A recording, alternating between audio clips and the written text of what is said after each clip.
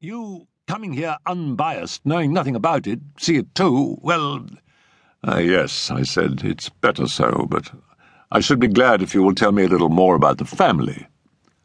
Sir William, said Subtle, was twice married. Arthur is the child of his first wife. 9 years ago he married again, and the present Lady Carmichael is something of a mystery. She's only half English, and I suspect has Asiatic blood in her veins. He paused. Settle, I said. You don't like Lady Carmichael.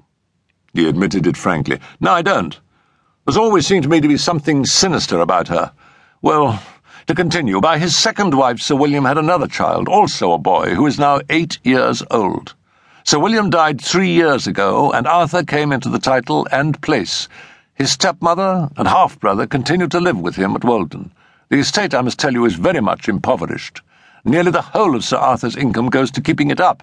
A few hundreds a year was all Sir William could leave his wife, but fortunately Arthur has always got on splendidly with his stepmother, and has been only too delighted to have her live with him. Now, yes, 2 months ago, Arthur became engaged to a charming girl, a Miss Phyllis Patterson.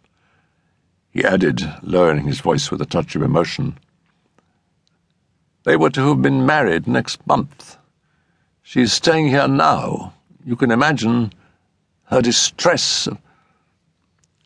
I bowed my head silently.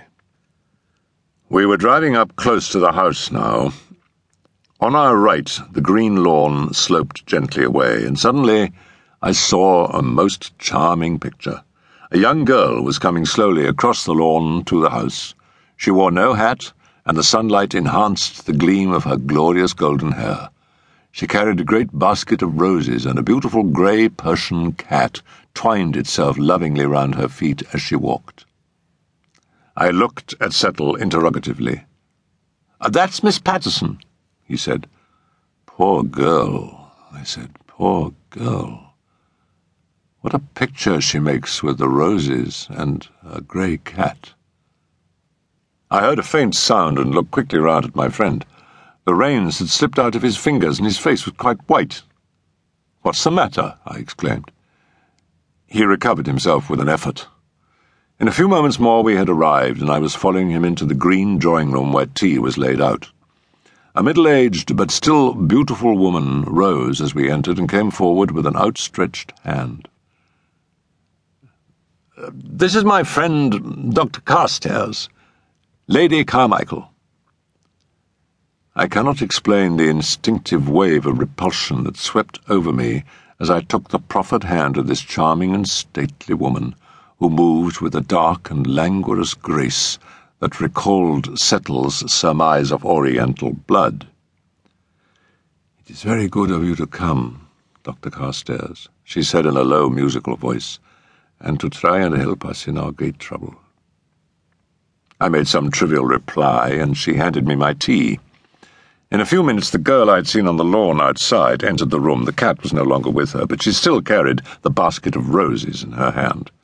Settle introduced me, and she came forward impulsively. "Oh, Dr. Carstairs, Dr. Settle has told us so much about you.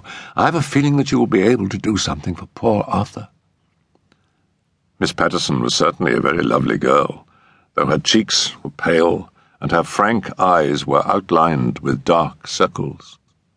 "My dear young lady," I said reassuringly, "indeed you must not despair. These cases of lost memory or secondary personality are often of very short duration. At any minute the patient may return to his full powers." She shook her head. "I can't believe in this being a second personality," she said. "This isn't Arthur at all. It is no personality of his. It isn't him. "Phyllis, dear," said Lady Carmichael's soft voice, "here is your tea." And something in the expression of her eyes as they rested on the girl told me that Lady Carmichael had little love for her prospective daughter-in-law. Miss Patterson declined the tea, and I said to ease the conversation, "Isn't the pussycat going to have a saucer of milk?" She looked at me rather strangely. "The pussycat?" "Yes, your companion of a few moments ago in the garden." I was interrupted by a crash. Lady Carmichael had upset the tea kettle, and the hot water was pouring all over the floor.